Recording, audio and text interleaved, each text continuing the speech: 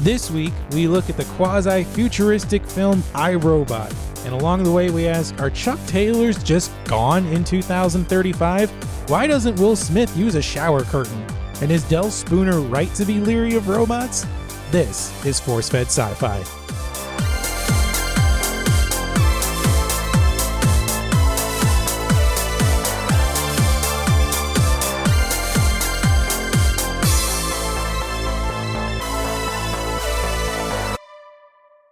Hello, everybody, and welcome to what is sure to be another thrilling, death-defying episode of the Force-Fed Sci-Fi podcast. I am one of your hosts, Chris Rupp, and I am joined with my other half, the non-robotic Sean Michael Culp. That is a very appropriate self-given nickname for this week because we are discussing I, Robot today. Will Smith, baby. Will Smith, and we recently had an episode of Men in Black. Yeah. So that kind of kicked off the Will Smith science fiction suite of his films. Yeah, when he jumped into sci-fi, kind of like Bruce Willis in the 90s. So Will Smith is our Bruce Willis of the 2000s. Well, I think Will Smith has done a better job of keeping up the trend of continuing to be in science fiction films. Oh yeah, that's like his genre. He does a great job. Though we will talk about like his transition, like with how he portrays sci-fi. He does a darn good job though. So I, Robot, just a quick breakdown of the plot for everybody. So I, Robot is set in 2035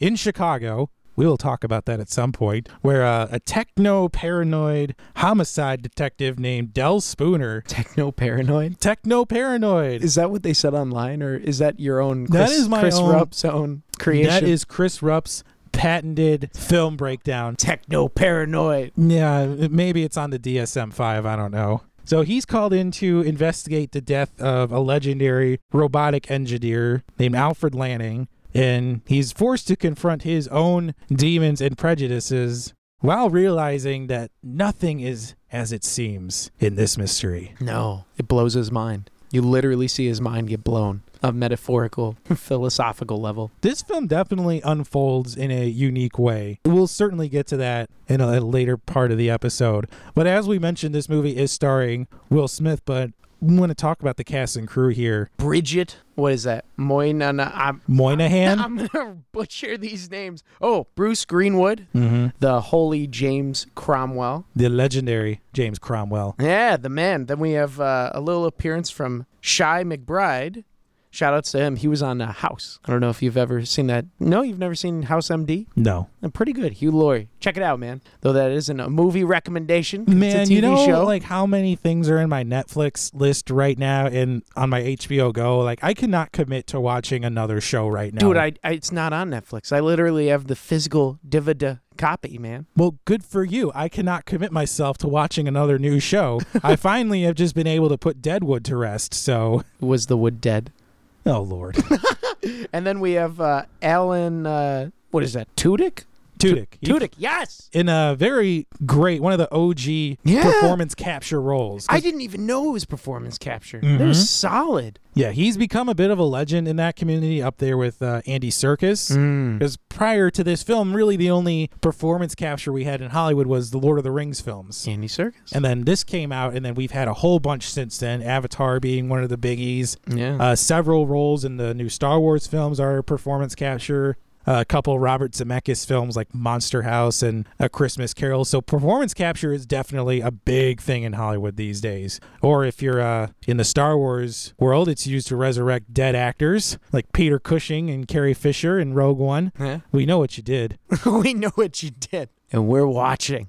Peter Cushing just looked weird in Rogue One. I didn't mind it, actually. Yeah, I thought it was really cool that we could get another Peter Cushing role. But, while I was watching, I was appreciating it for like all the work that they put on. It just made me worry about if like in the future that's what it's going to be. I know like Robin Williams, actually, after he passed, he put 100-year ban on using his voice and likeness in future films because he doesn't want, them doing that crap with him.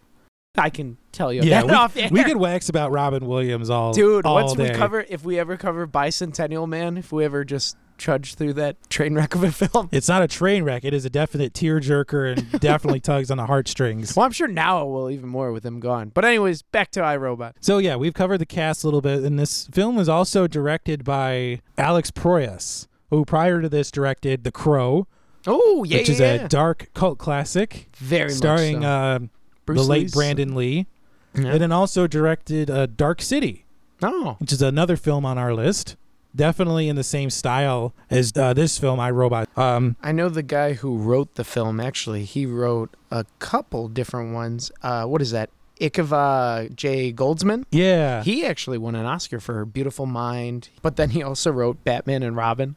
Batman for... I know. His like career's hit and miss because he wrote Batman Forever, Batman and Robin, then Beautiful Mind, but then he did like I Am Legend, Cinderella Man, Da Vinci Code, but then did Dark Tower and Transformers. You know the what last it is? night. It's overcorrection is what it is. Like he does one really, really great movie and then has to balance it out with one really, really bad movie. Well, that's what it looks like. Like the mid-2000s, he did great. And then like recently, it's like Dark Tower, Transformers last night. So he's just up and down, man. Well, just look at John Travolta's acting choices over a course of 30 years. Yeah, everybody does this. John Travolta. Dude, just say his name. You know what? I would actually recommend a John Travolta film, Taking Pelham 1, 2, 3. Oh, no. If you like seeing him just go berserk on a train with Denzel Washington, well, check it out, man. You know, I would have to counter that with your crazy John Travolta film with another crazy John Travolta film by recommending Broken Arrow. Broken Arrow? With Christian Slater. I haven't even heard of it. Yeah, so they play these two Air Force pilots who are running the test mission on a fictional B-3 stealth bomber, and John Travolta just goes nuts and tries to kill Christian Slater and sell a nuclear weapon for like $150 million, where the going rate of those things is like $1 billion. Oh my God. And the jet that they crash in the movie is worth like $2.5 billion. So easily what they could have done instead of wrecking the plane is landing it somewhere in the Arizona desert and selling it to the highest bidder and say, hey, by the way, there's a nuclear warhead on board. Can I get a bonus? Does he like ham it up during the film too? You would not believe. Yes! He awkwardly smokes his cigarette. Yes! He kills a dude by crushing his windpipe with a Maglite flashlight. Oh, I kid you not. I have to see this, man. I love that man. So yeah, that is so if you want two non-sci-fi movie recommendations of the week, we've got two fistfuls of John Travolta films for you. Fistful of them. All right. So back to iRobot. Back to iRobot. So this movie was made on a budget of $120 million. Yes. Which in 2019 money, that comes out to about $160 million. Oh. So still a pretty sizable budget then and now. That's huge, yeah. Yeah. So the script of this film was originally based on a series of short stories written by Isaac Asimov. Mm-hmm. The script originally had no connections to the stories, but it started based on an original screenplay from Jeff Vintar called Hardwired. From what I read, they pretty much took Vintar's screenplay and just changed up a few details, and we get iRobot. Yeah, like they said they were tooling with not having humans and just have like a detective interviewing robots throughout the film, which would be dope for an indie film, but not for like $160 million budget film. Yeah. I don't think anyone would see it. Well, this film was originally acquired by Disney. Yeah. And Bryan Singer was attached to direct it. Ooh, the great Bryan Singer. Well, not recently. He dropped out of directing Bohemian Rhapsody for unknown reasons. He missed that mode, man. That film was awesome. But then 20th Century Fox acquired the rights and signed Alex Proyas to direct and brought Vintar back to polish the screenplay with help from Akiva Goldsman. So seems like everything was going good with the movie. Yeah. The title changed to iRobot and incorporated the 3 laws of robotics, which was a big cornerstone of Asimov's original stories. So I feel like this is a good time to talk about the 3 laws of robotics and where they fit in now in pop culture and sci-fi genre. Because the laws are, do you have them? Yes. Because I got them too. Like the first law is a robot may not injure a human or allow them to be injured. Yeah. The law 2 is a robot must obey the orders given to it by a human being except where such orders conflict with the first law. And then the third is the robot must protect its own existence as long as it's not in conflict with rule 1 and 2, which is kind of cool. Yeah. So law 1 is saying, a robot, can't punch a human being in the chest. Yeah. And Fair rule enough. 2 is a human cannot tell a robot to punch a human being in the chest. Right? They're protecting us from ourselves and from them. Yeah. And then law 3 is a robot must protect its own existence. Like, for instance, I think this is probably a very poor explanation, but like if a car was screaming down the road at it, it could stop the car as long as that action doesn't hurt a human being. Yeah. So instead of going all the way through the hood and just like decapitating the human, they'd move their hand slightly to the left. Or just jump out of the way, because I think that's the simpler. But these laws are the foundation of almost every film involving robots since the collection of stories came out. Like Forbidden Planet has references to these laws, Bicentennial Man, and even RoboCop has a variation of the 3 laws. Or in other films like Blade Runner, there's a version of the laws that's referenced in building the robots. And even the positronic brain is brought up in future media, because in Star Trek The Next Generation, Data, the android, has a positronic brain. So this dude like influenced sci-fi for years and years to come. Isaac Asimov, I think, doesn't get enough credit for being a science fiction legend. And this came out in the 40s. Yeah. They didn't compile it into the book until 50, which is just nuts if you think about how ahead of his time he was. Yeah. And also how many different pieces of media that the 3 laws have found themselves into. It's crazy. I mean, I just listed a quick list, and I'm sure there's dozens of others that we could spend the rest of the show talking about. Yeah.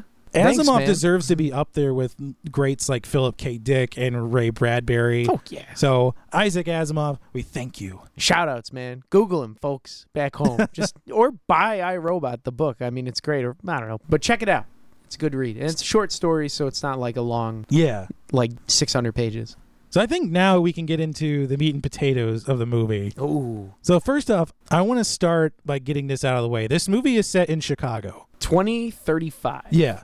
Now, we recently just watched a film that was set in Chicago, A Sound of Thunder, in a previous episode, where that movie looked nothing like Chicago. Well, I mean, could you get by the CGI Chicago? No, I mean, granted, you had a fraudulently inflated budget, so you had to make do with what you got. Whereas in this movie, we get some aerial shots of Chicago, and apparently in 18 years or whatever, the city planners are able to solve the infrastructure issue and build 10-lane, one-way superhighways that just get rid of all the traffic problems. They just like combine Whacker Drive into just as a giant hole. Which I love how these future films are all like that. There's just going to be these giant super lane highways everywhere. I was not a fan of the depiction of Chicago in this movie. In this depiction of Chicago, Lake Michigan is dried up. Yeah. How did that happen? And then also there is this not even half finished, this just beginning of a construction of a bridge connecting Chicago, going from Chicago. It's not over even a Lake beginning. Michigan. It's like a piece of a suspension bridge from New York that's just plopped in the robot landfill that's become dried up Lake Michigan. Chris is not very happy about this bridge. I think it's kind of cool going over a nice... You would never think about taking a drive, Chris, over the nice water. I'm more upset that Lake Michigan has dried up, and instead of trying to find a way to refill it, they put a robot landfill in it. They did put a robot landfill. So when they die, all their oil just keeps seeping into the... Yeah, you create a bigger environmental problem on top of the lake has dried up. But they stopped fuel or petroleum because when Will Smith's riding his motorcycle, the scientist is like, "You have gas in this? You know that explodes." So I just took that as, oh, they don't use petroleum It's like, thank you, Madam Obvious. Apparently they solve fuel, they solve the traffic problems. It looks like they solve crime, but they for the most part. not solve global warming yet. No, because the lake's dried up. Great infrastructure planning by building a bridge. So, yeah. All right. It's hit or miss, man. That's like a realistic depiction of life. I do want to ask this, though. Like, there have been a lot of movies that have either filmed or have been set in Chicago. Where does this movie rank on that list? Like, compared to Dark Knight and Batman There's Begins? been a ton of other movies that have filmed in Chicago. I mean, The Dark Knight, Ferris Bueller's Day Off, The Blues Brothers, The Fugitive, Backdraft, Road to Perdition. So there have been a lot of great movies that have been either set or filmed in Chicago. And that's a darn good list. I mean, my number one's probably either any of the Batman ones or probably The Fugitive. Yeah. But that's more of a bias because I just love The Fugitive. Well, yeah. I mean, you and I have lived in Chicago all our lives. And To me, I love when a production comes to Chicago because it's fun and you get to see, your town on screen. Mm-hmm. So we're wondering out there, audience, like if you live in a city or a state where they are filming television or film productions and they do it wrong, how does that make you feel? Yeah. And give us shout outs to like some films that are where it's done wrong. Well, because, I just watched this film on Netflix, like Backdraft 2. Okay. What? They made a sequel to Backdraft for some reason, and it's set in Chicago. What is Backdraft? I don't even know what that is. So it's a firefighter film starring Billy Baldwin, Kurt Russell, Scott Glenn. Okay. It's actually set in Chicago. They play Chicago firefighters who are tracking down an arsonist, and they made a sequel to it for whatever reason. So did the first one come out like when they were young? The first one came out in like 1992, and the second one literally just came out. Oh, so they're like old firefighters now. No, most of them are dead. Oh, okay. So they didn't. I don't want to spoil Backdraft because it actually is a really good movie. I do recommend people see it. But you don't want to spoil Backdraft 2?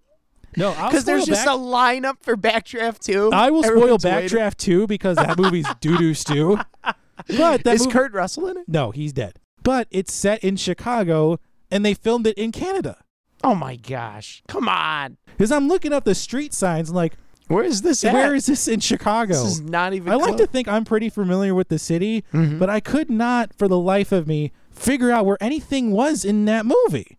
And the same thing happens with iRobot. Yeah, I felt like they filmed it, but not really. It was like all soundstage and CGI. All they did was take a couple aerial shots and kind of splice that into the edit of the movie. Yeah. Because while he was like walking through the streets, I'm like, I really don't see a lot of like infrastructure from Chicago. Well, I guess when he's walking and he meets Shia LaBeouf the first time, they were like showing like the train rails and stuff, but yeah, there's not much. That can just be in a set too. But then again, you were saying off air, like sometimes when you watch films like with recognition with your dad, like the Blues Brothers, he keeps pointing out everything. My dad has lived in Chicago his whole life. And every time we watch the Blues Brothers, he likes to point out A, either buildings that aren't there anymore, or B, where certain locations are and where he knows it. And he does this every single time we watch it. He's like, oh, that was filmed there. Like, I know, Dad, because you brought this up the last 25 times we watched the movie. It's not a surprise anymore. It's worn off. I actually do that same thing, though. I'll be like, oh, Wacka Drive. I know that. So Sean does his Al Pacino voice whenever he recognizes a film location. Even in theaters, you'll just be like, whoa! People will be like, Al, are you there? But Chicago, yeah, I don't know. This is better than A Sound of Thunder's depiction by far, but no, I wouldn't rank it in top 10. It ranks very low on the list of films set in Chicago. Yes. And we recently just did an episode where we reviewed Her. Mm-hmm. And we talked about depiction of the future in that movie versus the depiction of the future in this film. Mm-hmm. And Her is set, I think, in like 2077. Yeah. And this film was set in 2035. And there's just a massive difference in how the future is portrayed in both of those movies. Maybe in Her, in that 40-year time span between 35 and like 77, the humans took over the robots. And they said, you know what, we tried this, but no, we want to be self-reliant again.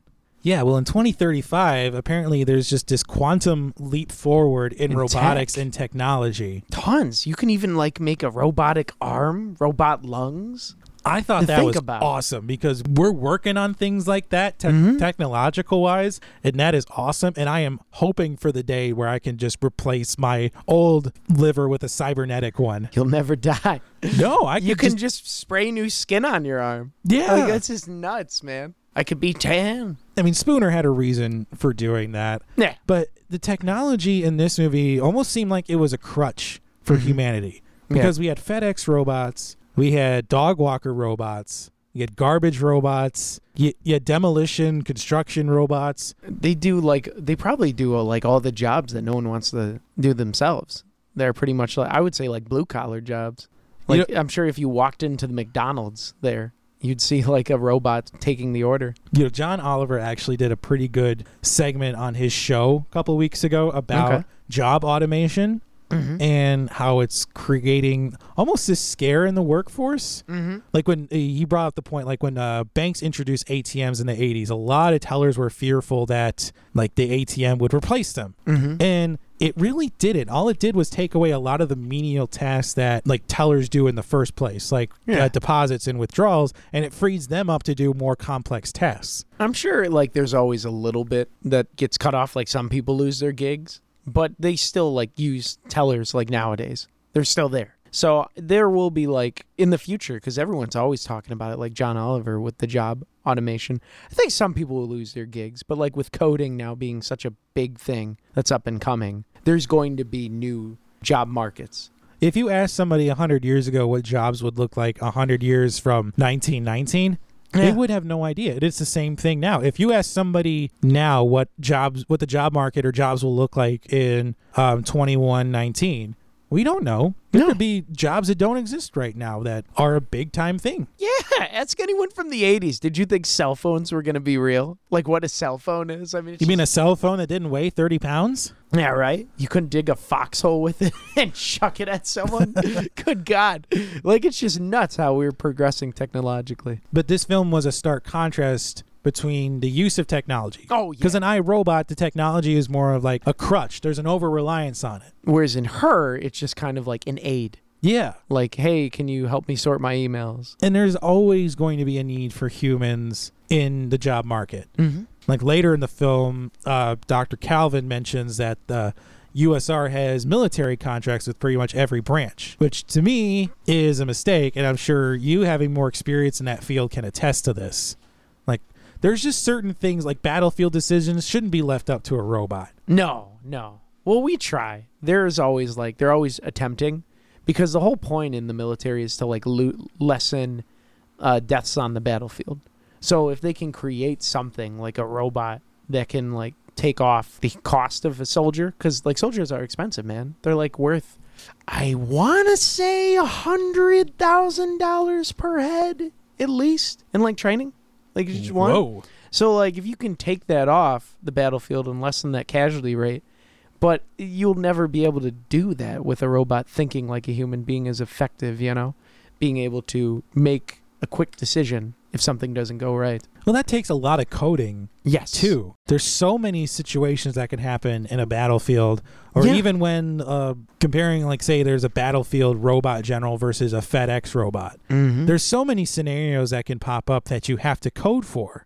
Because if you program a robot to deliver a package, it's going to deliver that package whether or not it has to walk through a building. Exactly. But you have to code where the streets are, where the sidewalks are, where the street lights are. There's so much work that goes into coding. So shout outs, I guess, and Force-Fed Sci-Fi's take on the economy and job market for this episode. Go into the coding market, man. There's a need. I would say also another kind of interesting thing with like job, like contracts for the military. Have you ever seen War Dogs? Yes. Yeah, that's like super real, where like private sector people can do contracts. Anyone could pick it up. And they always go to the lowest bidder. Yes. So there's no monopolizing on that. So just like remember, the idea, any piece of equipment that you're probably holding was built by the lowest bidder. Yep. And it's not exclusive to military tech. Oh, yes. I know. But it is kind of cool that anyone can. And also USR, that's a real thing. USR Robotics, that's in Schaumburg, Illinois. But I wonder if they got any like residuals or anything from having their USR Robotics. I would think they had to, or at least they got a bump in business. Yes. There's some things about the future in this film that I thought were a bit off. And you brought this up. What was the thing in the cafe that bothered you? Oh, besides the product placement? Yeah. The endless product. So this movie was in 2004, and I didn't know that smoking was, destroyed in 2008. But so there's smoking in diners still in 2035. And then the cost of like 3 beers was like $46.50. Yeah, which was just nuts. I would hope that Spooner ate something to make that bill be almost $50. It made me wonder, like, how did he make money? Or is that job as a detective super, like, he's getting paid 6 figures a year? It didn't seem like he was doing a ton of work, so... No, and he lived in kind of a small apartment with no with no shower curtain. Oh, God. Because Will Smith wanted his butt to be shown. Apparently, he wanted this to be like full frontal nudity. No way. Yeah. He wanted to show how vulnerable his character was.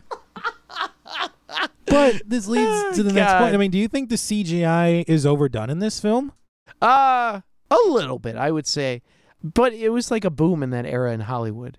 George Lucas with The Phantom Menace, Attack of the Clones came out where he just CGI'd everything. So Hollywood's like, let's jump on this bandwagon. So there were some scenes where it really felt like they were just green screening it up.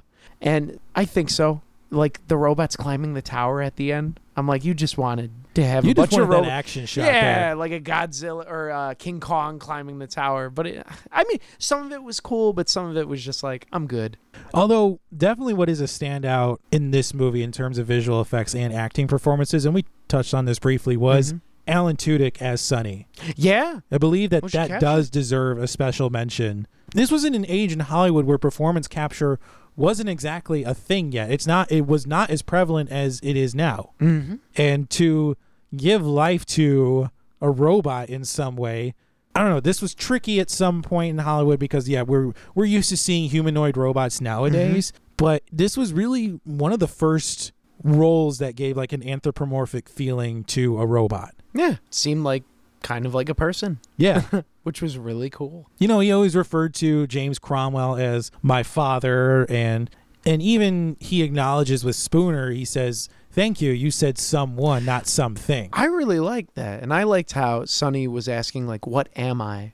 And all that. Like, he was asking about the wink and everything. That was really neat. Yeah. It kind of reminded me of, like, a little kid, like, discovering, like, life and what it means to be human. Or when he asked Dr. Calvin, like, will the nanites hurt? Yeah. And, like, death and everything. That was so awesome. Those were the best moments in this film. Like, Sonny was probably my favorite part of the film. I mean, you have to think honest. Sonny was maybe the emotional equivalent of, like, a 6 or a 7-year-old. Yeah. So it's interesting to watch him discover these emotions as a robot for the first time, when no other robot has experienced these things before. None. The ghost in the machine. And he evolved, I think, throughout the film. Because when he first started, he was super erratic. Like, he pounds the table when he gets upset. But later on, he really becomes really level-headed. It's really nice. Yeah, and Alan Tudyk has had a very storied career in Hollywood. I mean, Wash and Firefly, and then a lot of... Yeah, shout-outs to Firefly.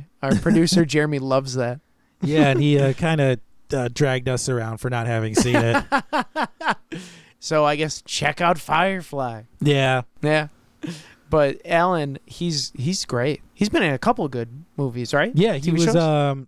he played K2SO in Rogue One. Really? Yeah, he's done a lot of voice acting. He does I think he was one of like the red herring villain in the Big Hero 6 film a few years ago. Oh, cool. I love that film. Yeah, he's pretty good. He was in A Knight's Tale 42 where he played the racist baseball manager. Yes. Wreck-It Ralph he was in too. I forgot about that. Jesus. All right. He's also done a lot of live action roles too. He was in 310 to Yuma, Abraham Lincoln Vampire Hunter where he played Stephen Douglas. I wish. Wait, does that film have sci-fi? No. No, it does not. Love that film. Yeah, well, good for you. It's not going on the list. Come on, guys. Recommend that film. No, it is not a sci-fi film. Don't at me. At me. Yeah, well, and Jeremy. And it's still not a science fiction film. We'll pressure Chris. I need a gavel where I can just lay down the verdict and say, no, it's not a science fiction film. All right. But speaking of things that may have been overdone, I thought the slow motion effects was the lens flare of this film. Yes, those Matrix moments, as I've called them. So many slow motion shots. Like, let's see. He jumps off the motorcycle and starts shooting people midair. Which is another action movie trope. The chief, I guess lieutenant, that's just whips out the shotgun and then slow-mo just starts shotgunning everyone in the office. And I have to ask this, how common are precinct invasions that he has to keep a 12-gauge shotgun under his desk? Number one. And number two, is that real? Well, if you are a police officer, you're probably not going to tell us, but maybe hint, hint, nudge, nudge, because I'm curious if that's like a real thing. They already have guns. They don't need to put shotguns under their desk. And plus, who is dumb enough to walk in and start stuff in a police station? The robots. Yeah, well, the robots, because apparently they can't be killed, and they're just going around snapping people's necks like twigs. I know. I laughed though during that scene because they're like firing indoors at close proximity with everyone. I'm like, that's gonna hurt somebody. And you're causing more harm than good. But there are some good action pieces in this movie. I felt that they were on par with Doomsday, another previous film we've covered. Yes. So like we discussed, I think the action films, like the action scenes in this, are great. It's just they didn't know how to end them. Yeah. Like the car chase scene was awesome when the robots are just piling on until the end where you just start spinning around 360 at 125 miles an hour and then just does a quick left and he's fine. But I thought this was a great running movie, too. There was so much running in this movie. You would have assumed it was written by Tom Cruise with how much running this film is. Like, you see Will Smith running everywhere, man. Well, especially when the demo bot is tearing the house apart. Yeah. And he's running with apparently these quarter-mile-long hallways. I know why. Like the Cromwell is never home. Jesus, why? At that age? Because to get from one end of the house to the other, you got to walk half a mile. You're like burning like 500 calories just walking around your house. Though I do have to say that was probably my favorite action scene. Yeah. In this that house just being torn down. You know, if it weren't for the slow motion of him jumping on the door and riding it out on the wave of destruction.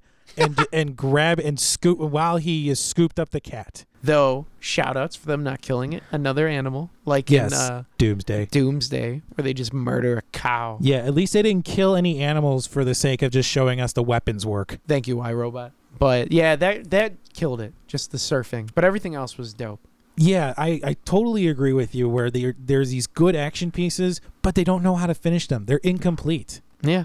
Even the scene where we find out Will Smith has a bionic arm. Mm-hmm. Like, that could have been a great scene in this movie. Yeah, he gets thrown around, and all of a sudden he blocks it. And what does he say? Yeah. Yeah. His one-liners. He does that head tilt, and he goes, yeah. And he's like, all right, it's on now. How did you feel about Will Smith's one-liners? You know, compared to some of his other movies around this same time, it feels played out. Yeah. It just seems like all he's good for is one-liners at this point. Yeah. Because he's done movies up to this point like Bad Boys, Independence Day, Men in Black. I think he did Ali before this too. So he's done great movies with great one-liners. And this just seemed like, okay, enough with the one-liners. Granted, he does have some good ones in the movie. Yeah. There's some moments that are just hilarious. Like, get off my car.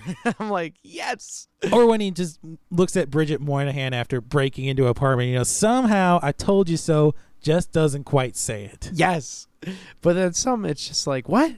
It's almost like the director was like, do what you did in Men in Black. Do it again. Yeah. It's like, no. Like, dude, that was 20 years ago. Let me do my thing. But he had great acting chops, though. I would say, like, when he tells her that, the car crash scene and everything. I was like, that's actually darn good acting. Yeah, I mean, the character itself is a very well-rounded character. You actually do get a glimpse into why Spooner is the way he is. He keeps talking about his ex-wife. Yeah. Oh, you have to know my ex-wife.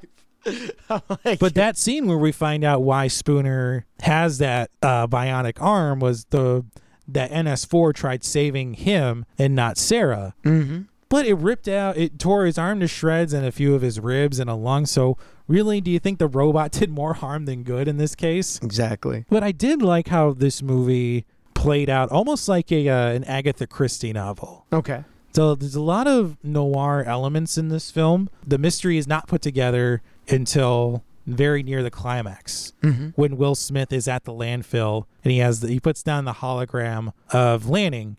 Yes. And it shows him everything that follows is a result of what you see here. Mm-hmm. And then you just see the slow build of the music and that red glow of the lights in the distance. And it turns out it's the NS5s that are Just messing things up. beating the crap out of the NS4s. They didn't even have a chance. Yeah, but up until this point in the movie, everything had just kind of played out It's very slow, like a noir mystery. And everyone thought he was crazy because he just kept getting attacked by these robots. And they're like, oh, you just robot racist. You just don't like them. They're perfect. That was actually probably one of my favorite moments in the entire film when he pieces it together and you're like, oh my God.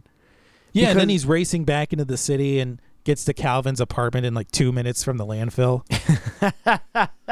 Because all this takes place over the course of like, what, 2-3 days? Yeah, that's insane. What a hell of a day, man. God, being that's a like police. Jack Bauer days. Yeah, man. One season is 24 hours. God, that had to suck. He got his money's worth.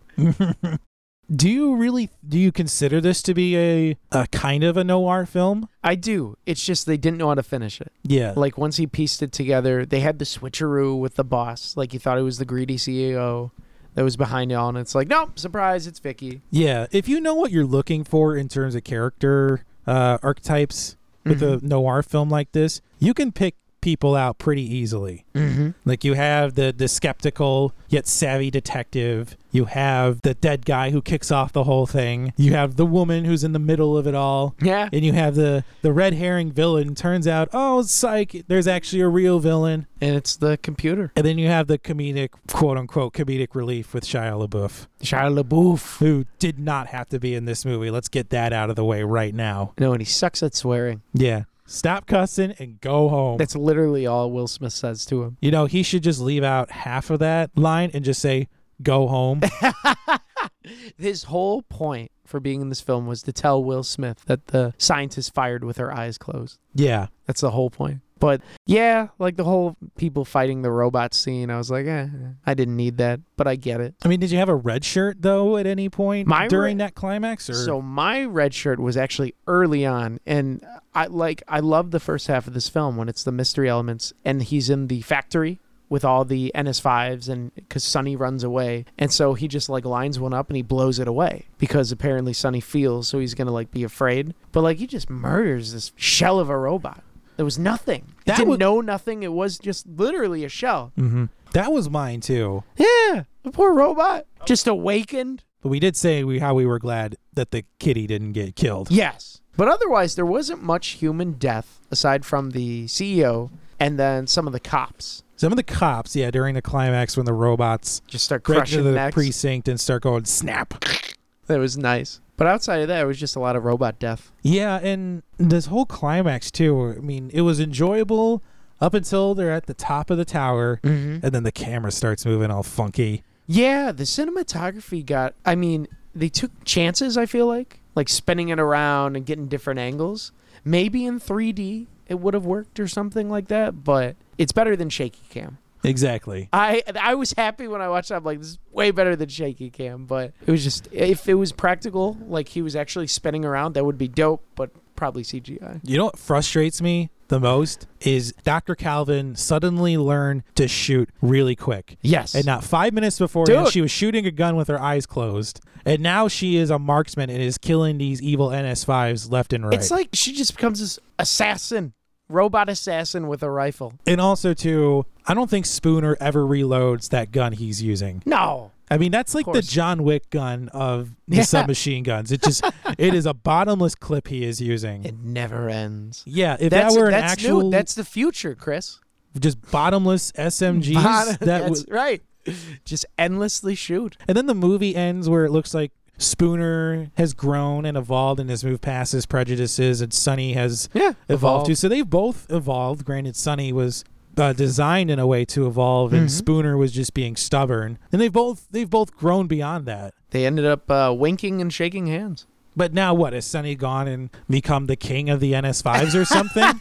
Yes. He takes the NS5s on a trip through the desert. The Lake Michigan desert. Yeah. Maybe they rebuild the bridge. They finished the bridge. They're going to the UP. They're starting a robot colony in the UP. He becomes Moses. I hope not. Apparently, Sonny has now become Charlton Heston. But it's not like the other NS5s got like the emotion downloaded into them. So would they just look at him and be like, illogical? Yeah, Vicky's gone, so Yeah. They don't have an understanding of the complexities that Sonny has. So what are they just going to do? What happens? What happens to those robots? So I think Sonny is just going to become like this benevolent dictator who's bossing around all these NS5s, like, build me a house, please. Because with the destruction of Vicky, shouldn't that have ended all the NS5s? That should have broken all of the robots. So... Because apparently, the entire city is, like, run by Vicky. What happens? Did you catch that too? Like, I've reduced traffic collisions by 9% this year. What the frick happens? So she gets shut down, and all of a sudden you just hear, we're on fire. You just Call hear the firemen. You just hear thousands of car crashes throughout the city because one AI is now gone. How do we put out fires? I don't know. We turned these over to robots 15 years ago. Do we use water? My FedEx package. It hasn't gotten there yet. It's like, where's the tracking? There is no tracking. We got rid of them. We got rid of it when we got robots. They call customer service. No one's there. Oh, man. It's no robots. That's the movie I want to see. The fallout. You want to see the aftermath of iRobot and Vicky's gone? That's right. The sequel. Fallout. Oh, my God. That would be great. So I think this is a good point now to discuss the legacy of iRobot. So this film was a modest box office success. It grossed $350 million worldwide, so not too shabby. Nice summer blockbuster back in the day before billion-dollar films became the trend. However, this maintains a 55% on Rotten Tomatoes. Yeah, it was very divisive between critics. Yeah. They did not enjoy it all. It was nominated for an Academy Award. Special effects, probably, right? It lost to Spider-Man 2. I haven't seen it in a while, so I can't really say. And tons and tons and tons of product placement in this film. Converse with the Chuck Taylors. You have Tecate, JVC. Dos Equis. Audi designed that car that we see so prominently in the film, the RSQ, and that helped boost their brand visibility in America. So they loaded up. I think they actually did start selling like that car though, because we've seen this in other films where a company designs a concept car, but then it's not released to the public. So I think Minority Report was another example of that. I don't know if it was an Audi that designed a car for that, but that one was not released. I remember that. Okay. I haven't seen Minority Report. I think a more recent example is the Justice League and all the fancy cars that Batfleck is driving around that aren't released. Did you just say Batfleck? Batfleck. Ben Affleck, Batman, Batfleck. The retired Batfleck. Yeah, it's now Robert Pattinson. Really? Yeah, that sparkly chode from the Twilight film. Chode? So he's going to be half bat, half vampire. You know what? I don't want to trash him too much because we don't know how he's going to do, and people were doing the same thing to Daniel Craig when he was cast as James Bond. So the jury remains. We will see when the film comes out. I don't want to. That's right. Don't want to drag him too harshly. And I guess Alex Proyas had a difficult time working with 20th Century Fox. Oh. I guess the head of the studio told him he had to add more jokes to the film just days before the premiere. So it's their fault. Yeah. Okay. Wow, so that's probably why some of them are so like ham-fisted. Because they probably had to call Will Smith in for like quick scenes. The studio told him to do this days before the premiere. And by then, the film's been finished for months. You're not adding anything to the movie at this point. Oh, so they told him to add more. Yeah. But there is like, screw you, man. It's like, there's not enough time to do that. You have to change everything. Just do some voiceovers.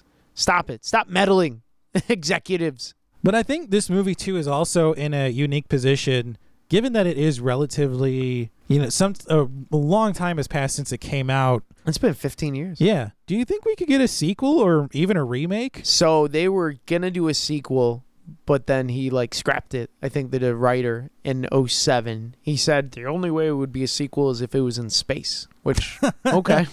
Okay. I still would like to see the aftermath, but that's fair. I think a reboot would be kind of cool. Because it's well known, but not that well known. Yeah. So I think you could do a nice soft reboot. I think this would actually work better as maybe a television show. Ooh, that would be dope. Or like a prequel all the way up. Like you could see Will Smith's character before the crash. Or maybe it's Will Smith's character and Sonny comes back and they solve crimes. Like Sonny's Scooby-Doo. So like a sci-fi version of Lethal Weapon, but without the comedy. That would be dope. Yeah. I could get behind that. I could get behind that too. Because then you can flesh out the characters more, hear about his horrible ex-wife, or why he was horrible. Or Will Smith keeps saying he's too old for this stuff. Right. So come at us, Hollywood, with a iRobot television show. Right? We're pitching you stuff. Give us a listen. So, Sean, what do you give iRobot with our rating scale of wouldn't watch, would own, and would host viewing parties? What do you give Will Smith's iRobot? I would watch it. If it's on TV, I'd watch it. I do like the murder mystery elements. That's right up in my wheelhouse. Any mystery I'll check out. And it's really good pretty much up until the end. Yeah. Climax. I mean, it's a great, if you like mystery, check it out. If you can get by the product placement, the CGI isn't too hokey until the end. I think this is an interesting take on the robot genre. Mm-hmm. Will Smith is definitely the anchor of this movie, surrounded by decent supporting roles. Mm-hmm. But again, this isn't... The performances in this movie are nothing really to write home about. No. I mean, James Cromwell is dead for the most of the movie, and Bruce Greenwood is your typical villainous, greedy CEO. With abnormally small coffee cups. Yeah. I need a man-sized coffee. That's right. And why does Will Smith need so much sugar? I was thinking, I'm like, is that like in for the robot arm? Does he like need to feed it sugar so it keeps going? Like that's no, he's working out the other arm, so his body's going to look asymmetrical. Right. No, he's working out the robot arm. Really? I was like, why is he... See, that's what he's only working out the one arm, though, Yeah, so his body's going to be asymmetrical still. That's what I mean. I'm like, what is up with this robot arm? Does it like fatigue and it needs to be powered by sugar or something? I thought it just ran on like 9-volt batteries or something. Same. Explain it to me. I didn't understand that. But I have to agree with you. This is a would watch for me. I'd be a little hesitant to add it to my collection, mostly because this isn't even the best Will Smith science fiction film. No, it is better than After Earth. Yeah. That train wreck. So I think that about does it for iRobot this week. What do you say we pick our next film, Sean? Yes, let's consult the Oracle, a.k.a. Major Samantha. Yes, we're going to enlist our friendly random number generator AI. And between 1 and 118 films, she has selected number 68. Are you ready for this one? Oh, I'm ready. It is the 2012 time travel murder film directed by Rian Johnson and starring Joseph Gordon-Levitt. It is Looper. Yes! I freaking love this film. Yes, this is a great movie. Some people say that this is Bruce Willis's last film that he actually gave a crap about, acting-wise. And I cannot, like, fanboy enough about this film. I'm so yoked. All right. This is amazing. So Looper will be our film for next time. And if you enjoyed the show, please go to Apple Podcasts and leave us a 5-star review or an honest review, whatever your heart desires. It helps to drive us up the charts as well as help people like you find the show. We are across the spectrum of social media with Facebook, Twitter, and Instagram, all at ForceFed Sci-Fi. You can check out and download episodes at Apple Podcasts, Spotify, Stitcher, Google Podcasts, or wherever you find podcasts. And please subscribe so you never miss an episode. And finally, you can check out our website, forcefedsci-fi.com, for show notes and links to all of our social media. So for myself and Sean Culp, we'll see you next time.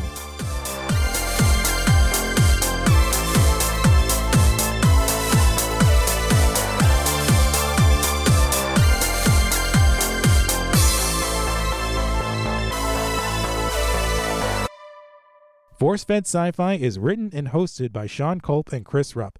Website design, associate producer, and editing by Jeremy Keski. Artwork designed by Mike Berger. Theme music composed and performed by Custom Anthem.